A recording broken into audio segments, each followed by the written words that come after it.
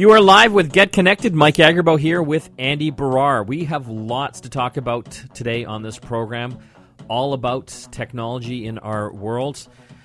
A little later on in the hour, we'll be having a look at bots, which is a big thing this week, and we'll talk a little bit about that in the news in a moment here. But have you ever wondered how tickets sell out within a minute for large concert events that come into town? How can they sell like 25,000 tickets in a couple minutes? Well, we will be looking at the world of bots and how that all figures into it. We'll also find out how you can increase the storage of your iPhone. One of the challenges with the iPhone is that when you buy it, it's stuck with the amount of storage that it comes with. And for a lot of people, it's not enough, especially with all the pictures and videos that we take now. We're going to talk about a solution for that. Bots, Andy. They brought down most of the internet yesterday. That's right. Huge outages down in the U.S., throughout North America for that matter, and even kind of bled into Europe for a bunch of major sites. Airbnb, Netflix, Spotify, Reddit, Twitter, all taken down by what's called a denial of service attack. Or DDoS for short. DDoS. And essentially what this is a bunch of bots or computers that overwhelm certain websites with traffic so that no one can get to them. Well, this can happen in a normal way. If you say you have a website that suddenly gets super popular and everybody's trying to access that website at the same time, it can overload your servers. And essentially what these bots are doing are taking that type of principle but automating it. So if you really want to take down a website, all you got to do is put so much traffic to that site that it just basically shuts down. And that's what these bots are doing. And what's interesting is it's not just coming from one person's computer. They start to take over other computers and get them to also infiltrate that website. And that's what they call it, a distributed denial of service, or DDoS, OS for short. And that's essentially what it does. It's an easy way to take over websites, but it's becoming more and more common. And what was interesting in this case, Mike, is they went actually to a company that manages all these other big websites, and that's how they were going, almost on a network level to shut the these company, websites. I'd never heard of it before, but it's called Dyn, D-Y-N Incorporated. And essentially, because it controlled a lot of the traffic or helped manage a lot of the traffic for these big sites like Netflix and Spotify and Twitter, they attacked their infrastructure, their servers, and were able to bring down a large portion of those. What was interesting is what was attacking it. So what happens is hackers find a way to take over literally hundreds of thousands, if not millions, of unprotected computers. Your computer might even be part of this. You don't even know it if you haven't got proper security and passwords on it. And they use these computers to basically start accessing websites, putting too much traffic to them. And essentially this time, they went after a bunch of internet-connected devices like PVRs, connected fridges, connected webcams, that type of thing, that didn't have strong security. That's right. And they took all that traffic, and basically brought down Netflix. And these connected devices, or what we call them IoT, Internet of Things, all these other devices that are connected to your network. Your fridge brought down Netflix. That's right. Pretty much. Yeah, your fridge, your connected door, deadbolt at your house. Yeah. And it makes kind of sense how these hackers did it because, like you said, they don't have the same security as you would see on your laptop or traditional computer. But they're still connected to the internet, and they still are essentially a little computer. And it was kind of brilliant the way that they went through that way, kind of like a back door. And there are a lot of connected devices. They estimate by 2020, there will be 20 billion connected devices to the internet, these IoT devices. So it seems scary. Well, it seems now that the manufacturers that make these devices have to put security on top of it just so things like this will not happen in the future. Another interesting but frustrating story. We talk a lot about these webcam security cams. One of them, I think, is the Arlo one. I have them at my home. We installed one in our back deck at work. Yes, yesterday in our studio. Yeah, we have our office downtown here. Part of it is onto a back alley, and we have a patio with fencing and stuff there. And you put a camera up yesterday. Yesterday, I did put a camera up. Just to test it out, because we're going to put a full system back there. We were going to put a full system, and what we had to do is these are Wi-Fi cameras, and our router is way on the other side, and we got these big metal doors and brick and glass. So what I had checked is when I was trying to put these cameras in the back, I noticed that the Wi-Fi signal wasn't strong. So what do? I decided, okay, I'm going to set Handy up Andy? Handy Andy is going to set up a Wi-Fi network just for the back deck. And I did that using what's called a power line adapter. And we talk about this all the time. It's one of our favorite networking tools, which essentially uses your electrical grid, your outlets that you have, that you plug your devices in. It sends the internet through that from one end of your, say, your office or your home to another end, that's close to your router. And so we did that, and we were testing it out, and I wanted to make sure everything was going to work. I put the camera in yesterday. Wanted to see how it worked on the weekend before I fully mounted it. And they stole that and the power line adapter. And they broke in yesterday, and they stole my camera. And what's more frustrating about this, Mike, is I knew there was a probability overnight that somebody could break in and take that camera because I just had it sitting on a table. Yeah. But what frustrates me highly secure. Yeah, it wasn't. Yeah, it was just sitting there. It's just sitting there. But what frustrates me is after they broke in, my premise, and somebody even said this, is like, what happens if they steal a camera? And I was like, well, we'll see them steal a camera because that footage is automatically going to get uploaded online. We're going to get a notification on our smartphone, and we can watch that footage, and we can replace the camera. And what happened, Andy? The camera didn't work. At some point, it stopped working. And then hours later, we got broken in. So it just goes to show you that, when you try with this technology, it's not foolproof. It was just this was a testing week. I wanted to make sure it was working. Yeah. Unfortunately, it didn't work, and now our camera's gone. And now it's war. Robbers 1, Andy 0. No, now it's war. After this show, I'm going to Home Depot. I'm buying some cables, and I'm going to mount the craziest DIY security system for that office. I'm mad. I have a feeling we're going to lose a lot more cameras. No. Trust me. Nobody is going to want to break into that back deck after we have this set up because the new Arlo, the Arlo Pro, which you just showed on Global recently. Oh, I love that thing. The base station that it comes with, and this is what you connect to your router that kind of gives it the wireless connection.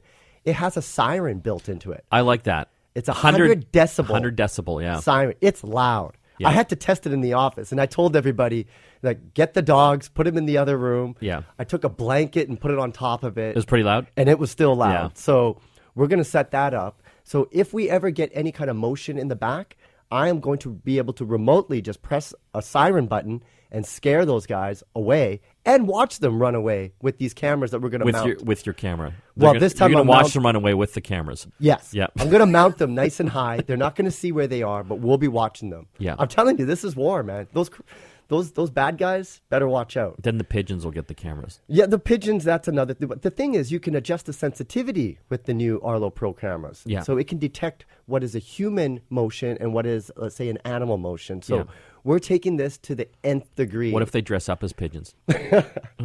Well, let's see. You haven't thought that through, have you? If we can get through Halloween, I think we'll be okay, as long as we don't have people dressing up as pigeons. Do you have an iPhone? Are you out of memory, out of storage? If you've been taking too many pictures, well, when we come back from the break, we've got a solution for you. You're listening to Get Connected, brought to you by London Drugs here on the Chorus Radio Network. Back after this. You're back with Get Connected. Mike Agerbo here with Andy Barrar. Later on in the program, we're going to talk about bots and how they're working against you when you're trying to buy tickets to your favorite concerts and events. It is shocking how many tickets go to these little software programs and the ticket brokers. Even if you think you're really fast trying to order this and you're just waiting, you can't beat these bots. The bots are better. The bots are faster. Well, we'll find out what it is all about and what can we do about it, if anything. Are you an iPhone user? I know so many people that have iPhones, and they're constantly coming to me saying, I am out of storage. Yeah. I have taken tons of pictures, videos, and I keep getting the out of storage message. Well, we might have a solution for you. On the line right now, we've got Eric Bone from Leaf. Thanks for joining us, Eric. Great. Thank you for having me.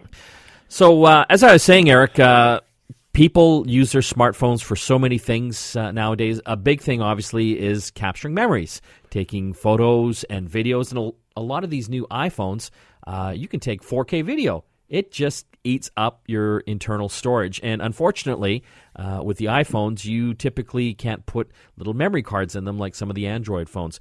However, we brought you on the line because you've got a great little doohickey that can help folks.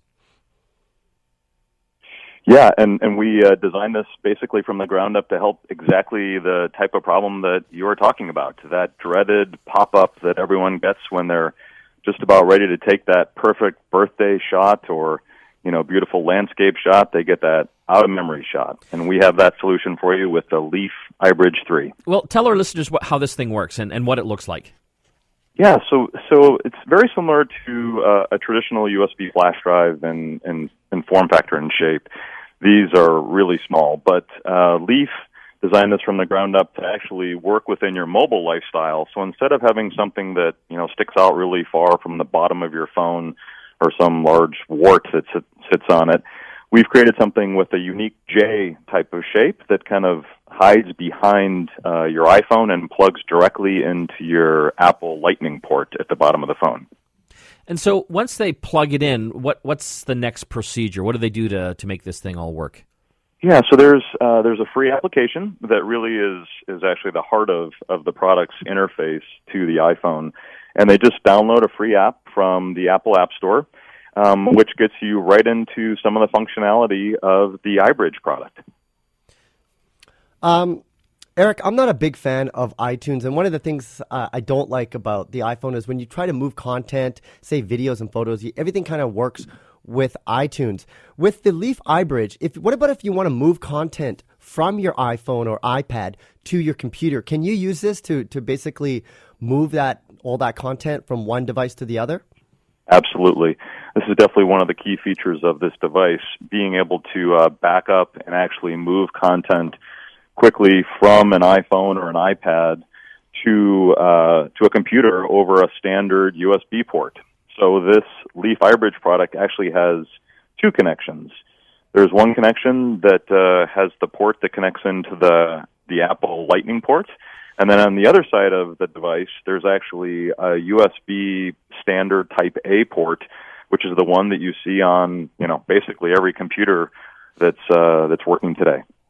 And, another thing, Eric, and this happens all the time, people go on holidays, they take a lot of photos and videos with their iPhone or iPad. Can you use the Leaf iBridge and just take the content, like take photos directly and save them directly onto the iBridge 3, or do you have to put it onto your phone and then move it onto the iBridge? Yeah, that's a feature that we worked hard to get working. So when you're in the situation, as we talked a little bit about earlier, and you've run out of space, and panic sets in, you have two choices, right? One, you just don't get the shot, or two, you actually have to start deleting the content on your phone quickly, and that takes up valuable time. So with the combination of the Leaf iBridge hardware and the app, we actually allow you to shoot photos and videos directly to the iBridge 3. This happens without taking up any storage on your iPhone if you already happen to be full of storage on your internal memory. So it shoots directly to the external memory that's found on the iBridge. Well, what about security? What happens if you lose the iBridge? Is somebody going to be able to take that and stick it into their iPhone and look at all your content? Yeah, security is always kind of a tricky situation. We have implemented a new feature on this product called Leaf Lock. And what this does is it takes advantage of the security built into your iPhone. So on the newer iPhones that have the touch sensor ID that you've put in your thumbprint, that security actually locks the iBridge drive as well. Of course, you have to enable it. So there's always that situation where we give the customer a choice at the initial startup to either set a PIN, a 4-digit PIN to lock the drive, or you can use your thumbprint if you have that Touch ID on your device. And then if you lose that PIN, for example, we're actually using the same recall procedures that you do on the iCloud keychain is what it's called.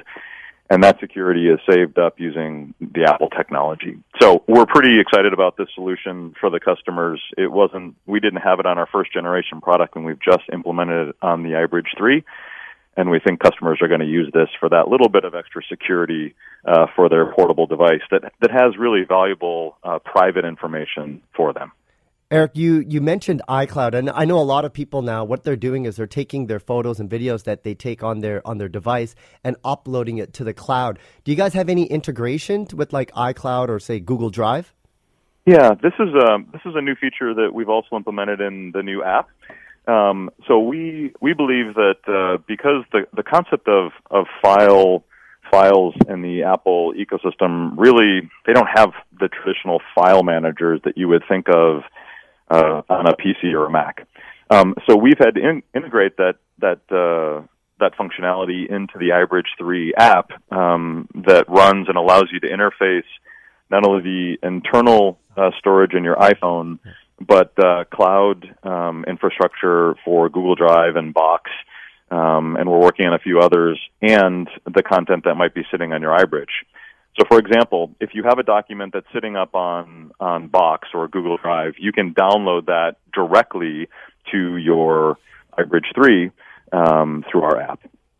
Very cool. And just quickly, what storage sizes are available? Yeah, so we started at an entry-level storage of around 16 gigabytes, which is great for that older generation of phones. The iPhone 5S, for example, a lot of people were at 16 gig, and they're just looking to kind of back up that storage. But we found that we actually have a lot of power users, and so we have one of the industry-leading capacity sizes in this small form factor, all the way up to 256 gigabytes. So we give you a bunch of different steps along the way, 16, 32, 64, 128, and 256 gigabytes. Where can people get more information about this? Yeah, so the information is available up on Leaf's website, which is leafco.com. They're also rolling out to retailers in your local area, like Best Buy, Staples, and London Drugs. Thanks for joining us, Eric. Great, thanks for having me. That was Eric Bone with Leaf talking about the new iBridge 3, a great little device you can use on your iPhone if you run out of storage. When we come back, it's all about bots buying all our tickets. Back after this. Lots more to come up here on Get Connected. We will be going open line, taking your tech calls and questions. Of course, we'll have App of the Week with Christina.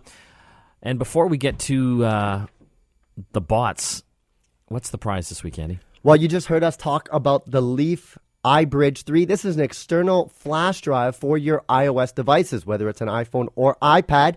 If you've run out of storage, you definitely want to get this. All you have to do is go to our website because we're giving one away. GetConnectedMedia.com. Enter the contest tab to enter and win the Leaf iBridge 3 and get some more storage for your iPhone. Do you ever wonder when you're trying to get tickets for the latest concert coming to town and you just can't seem to get any, even though you're sitting on your computer waiting for them to start selling? Well, it seems that the system might be stacked against you. On the line right now, we've got David Common. He is over at the CBC. Thanks for joining us today, David. Yeah, no problem. I wanted to bring you on the program because this is something that I'm actually very interested in. You did an excellent article on it up on CBC News up on the web. So when these concerts start selling tickets, and let's use the Tragically Hip, their tour that just happened, how many tickets are actually going to the common people? Well, not all that many, it turns out. You know, you look at something like the Tragically Hip, a big high-demand show. It's pretty well like all of the big high-demand shows. 1/3 of the tickets end up being snapped up by bots. Another third are grabbed by brokers. So those are kind of like professional scalpers. Many of them use bots. And so that really leaves only about 1/3 of them for, the average Joe fan. Really, the minority of tickets end up like that. And Live Nation, which owns Ticketmaster, it's the biggest promoter on the planet. It actually has done what it can, it says, to try to block bots. It says still about 5 billion bots approach its website every year. They block 99% of them. But even with that, 100 bots a minute are getting through. And many of your listeners are going to know exactly what a bot is, an automated software program that's able to grab often the very best seats in a stadium within seconds of the on-sale actually taking place, beating any puny human who's trying to do the same thing to the punch. So, David, you talked about 1/3 goes to the bots, 1/3 goes to the ticket brokers, but aren't the bots really being used by the ticket brokers? Well, in a lot of cases, that's what we believe, or they are buying tickets, and then those are being unloaded by brokers. So there's some sort of relationship between a bot operator and a broker. Bots are actually legal in many places to use, and even in places where they aren't legal, you can just bypass it. So the bots that are going into the Ticketmaster system are operating from Eastern Europe, are operating from the province of Quebec, or operating from Ontario, or operating from California. They're coming from all over the place, and so just so easy for them to jump borders in that sense, and much more difficult to actually try to stop. When we were talking to Ticketmaster and Live Nation about this, they said to us, look, we really do try to stop them, but there's kind of a limit. We don't want to go and cancel tickets that we think were bought by a broker or by a robot. If it isn't 100% sure, we don't want to take the chance and go and cancel some legitimate fan's ticket. David, is the use of bots with Ticketmaster a relatively new thing, or has this been happening for a long time and we just didn't know about it? I think we just didn't know about it. It's become much bigger in recent years, but bots have been something that Ticketmasters have to confront for at least 10, 15 years at this point in an organized way. They ban it on their terms of service. They say, if you agree to come to this website, you agree that you're not using a bot. But it's not illegal. It is in New York State. Ontario's Attorney General, after we went and talked to him about what we found in our investigation, said, well, you know what, we're going to outlaw bots for ticket purposes in this province as well. But that might be a bit more symbolic because they can just jump those borders so easily. There are, though, other technological solutions that people are considering. David, do they really care, though? Does Ticketmaster really want to stop this? Isn't it good for them to sell out these concerts within 2 minutes? Yeah, well, from their perspective, they say they want to provide a service to their client, that's the band, the artist, the singer, and they want to be doing well by the fans. But, look, Ticketmaster sells 80% of the tickets for live events in North America. It's owned by Live Nation, which itself owns a lot of the venues, owns a lot of the promotion. In fact, has about 60% of the promotion for live events in the world. It is a major entity. They're in the business of selling tickets, and if tickets sell out fast, then, look, it makes it easier for them. Ticketmaster also now runs in many areas a secondary ticket site, so it runs its own kind of version of StubHub. You may go to the Ticketmaster site and see, oh, look at that. They don't have any seats left, but they're redirecting me to a place that has it, a place that's actually owned by Ticketmaster. And all these tickets are no longer at face value, but they're double or triple or exponentially more than that over the original price. Funny how that is, David. Mm-hmm. David, if you can just hang on the line, I want to chat a little bit more about this with you. I'm going to open up the phone lines as well. Do you think companies like Ticketmaster are doing enough to stop this? Do you think the government should get more involved? I'd love to hear from you. 604-298-9898. Back after this. Did I say the right number? No. I said the wrong number. 280. You're back with Get Connected, and Mike and Andy here. A little bit, we'll be doing App of the Week with Christina. Right now we're talking about bots. Bots are buying tickets before you can. On the line, we've got David Common. He's over from the CBC. Thanks again for joining us, David. No problem. Again, we were talking about, is Ticketmaster doing enough? We talked about the government in Ontario. They want to ban bots. But to your point, they would just be banning bots that originated in Ontario. Is that right? Yeah, or transactions that are taking place in Ontario. But, the question, of course, is how do you police something like that? You'd have to have a pretty sophisticated unit watching these things. And they'd have to be pretty quick because bots do operate very quickly. And you have to look at the behind-the-scenes things that are going on. So Ticketmaster, for instance, has ticket limits. It says no person can buy more than 4 tickets at once. But what a broker who operates bots will do is he or she will have maybe 500 credit cards under different names going to different PO boxes and operating each bot off of a different one to kind of bypass those maximum seat limits. This is a multi-million-dollar business, really, isn't it? Well, if you look at the Tragically Hip, that alone, brokers made $30 million. Oh, my God. Speaking of the Tragically Hip, David, what are the artists saying about this? Do they want to put an end to this so that their fans can actually afford and have access to these tickets? Well, I think it depends on the artists themselves. The Tragically Hip didn't talk to us as part of our story, as part of our investigation, but we know that they were aware of what was going on, but they're a bit restricted. They don't want to take a chance of canceling some legitimate fan's ticket. But you can look at other people like Louis C.K., the comedian. He was recently out in the West Coast and doing a number of shows and said quite plainly, if I find, or my team, and he's hired a whole bunch of former brokers, if my team finds any of my tickets on a resale site like StubHub, we'll cancel those tickets. And so what's the result? You can't find Louis C.K. tickets on secondary sites because they kind of have no value. That might be easier for him, but I mean, if you're like Beyonce, for example, selling out entire stadiums, like tens of thousands of tickets, that would be much more difficult. Much more difficult, and particularly when the biggest game in town is Live Nation and Ticketmaster, all part of one big company. These are folks who do tours really professionally and maximize the amount of money that can be made out of them. They really know what they're doing. But they're there primarily watching out for the artist's bottom line, of course. We've opened up the phone lines, getting your thoughts on this. 604-280-9898. Kind of messed up the phone number before the break. You did. 604-280-9898. Dave, I got a question. I think a lot of people are familiar with CAPTCHA, and that was basically to ensure that you are a human being when you are like registering something online. Are those security measures not working? They work for some of the less sophisticated bots, but for the more sophisticated ones, they don't. So, I mean, to give you an idea, CAPTCHA can have any number of combinations, usually up to around 64,000. But that doesn't mean that a Ticketmaster site or every single site that uses them is using all of those combinations. I mean, actually have far fewer, and so that makes it much easier for a bot operator to actually just get through all of them, take a picture, and identify what it is.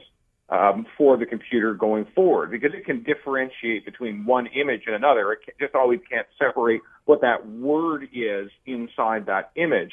100 bots a minute getting through the Ticketmaster site every single day, that tells you, because Ticketmaster operates CAPTCHA, tells you just how quickly they can get through. Jumping to the phone lines here, we've got Jeff in New West. Hey, Jeff. Hey. Hey. Yeah, I totally hate bots. You hate bots. Have you tried to buy tickets before and not been able to get through? Of course. Yeah. Should what are your thoughts though? Should the government step in more? Should Ticketmaster up their game? Well, that's your guys' opinion. I already gave my opinion. You guys can finish it off. Thanks, Jeff. We'll jump here to Ron. Hey, Ron. Wow. I thought I was loaded. My God. Anyways, the last ticket I bought, I wanted to go see the Nylons thing, right? Yeah. And the only way I could buy a ticket was either to physically drive out to Maple Ridge or Mission or have a credit card. And I went, I don't have credit cards. I don't have check by internet because I don't have the internet. And I was like, holy crap, why don't they just go back to the old system and personally identify the caller? So there's no bots. There's no computer involved. It's, yes, you can buy your 4 tickets. Next caller, please. Yeah, no, that's the way it used to be done. But, David, I mean, that would be prohibitively expensive, wouldn't it, to go back? Considered, look at what Iron Maiden is doing. Now, it's a bit of a blast from the past to talk about them, but they're starting up a tour, and what they're doing is saying, okay, you can buy a ticket, you got to use a credit card, so you got to have a credit card, and then you have to use that exact same credit card to actually gain entry. It never is a ticket, that the ticket of the future will be the credit card itself. Obviously, you don't want to lose your credit card in between the time you buy and the time that you and actually try to enter the concert because it literally would be the ticket.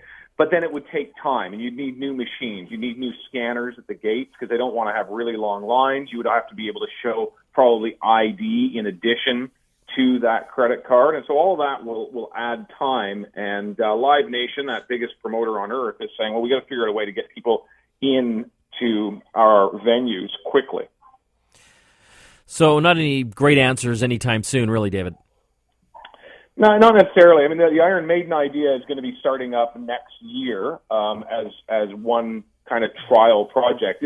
A lot of people say that, in fact, that is the very solution that you ought to use. There's some former bot operators themselves who say, look, there are ways that you can go and look at this. You say, I want to know if someone from the same address is buying or same credit, is the same credit card buying for two different events on the same day, but buying at the same time. That's a pretty good indication that it's a bot being used, because how could you go to two different concerts, say, in two different provinces or two different states at the same time? And many bot operators say that right there would eliminate a lot of the problem. David, obviously people can find out more about you up on the CBC site? Yep. Very cool. And Twitter handle? At David Common. That was David Common, our good friend over at the CBC. When we come back, it's App of the Week time with Christina. Back after this. You're back with Get Connected. It's that time of the week. We've got Christina in studio. App of the Week time. What do you got for us? You know what? I have an app today that you introduced me to, actually. I think I know. It's been sitting on my iPad, and I use it. It's fantastic, but it's been there for over a year, and I don't know why I've never spoken about it. But it's called Infuse. Love that app. I know, it's amazing. I use it all the time. So it's a paid app. I'm just going to throw that out there right now. And it's not inexpensive as far as apps go, but it is amazing. It is a media player, and it will play any video under the sun. It's amazing, because often what happens is when you're trying to watch videos on your iPad, or if you do that on your phone, there are some like codecs or whatever is missing. There are all sorts of different formats. Doesn't work. Yeah. And this app just plays anything. Well, it's kind of cool because I do a lot of traveling, and so when I'm on an airplane, I like to have my own movies and shows, and I typically get them from various places, and legally, of course. Yeah. Let's say that. So essentially, Infuse allows me. I got to plug it into my computer where they are, but I can basically drag and drop them right into the app, and then it'll play, which is fantastic. And no matter what video file format or what kind of audio that's attached to it, it just plays it, no problem. But again, it's not cheap. I think it's like $8 or something. I think it's $13.99. Okay, that's more than $8. I know. But you know what? It's so worth it, because the worst thing, this is my biggest pet peeve, is when I try to watch a video and the sound won't go. Like, the video starts and you think, this is great, it's working, and then there's no sound. Yeah, that's kind of sucky. What I like about it too, I have one of the newer Apple TVs where you can download apps, and if you pay the $13.99, do you get an Infuse app? You get it in. Yeah, you can get it for the Apple TV, and amazing. You don't have to pay again for it, and so that way I've got it on my iPad, and I also have it on my Apple TV, so I can look at stuff through my Apple TV through that app. Pretty cool. Yeah, it also supports AirPlay and all that good stuff, so you can AirPlay from your iPad or phone or whatever. Just for iOS right now, I believe. Yes, it is.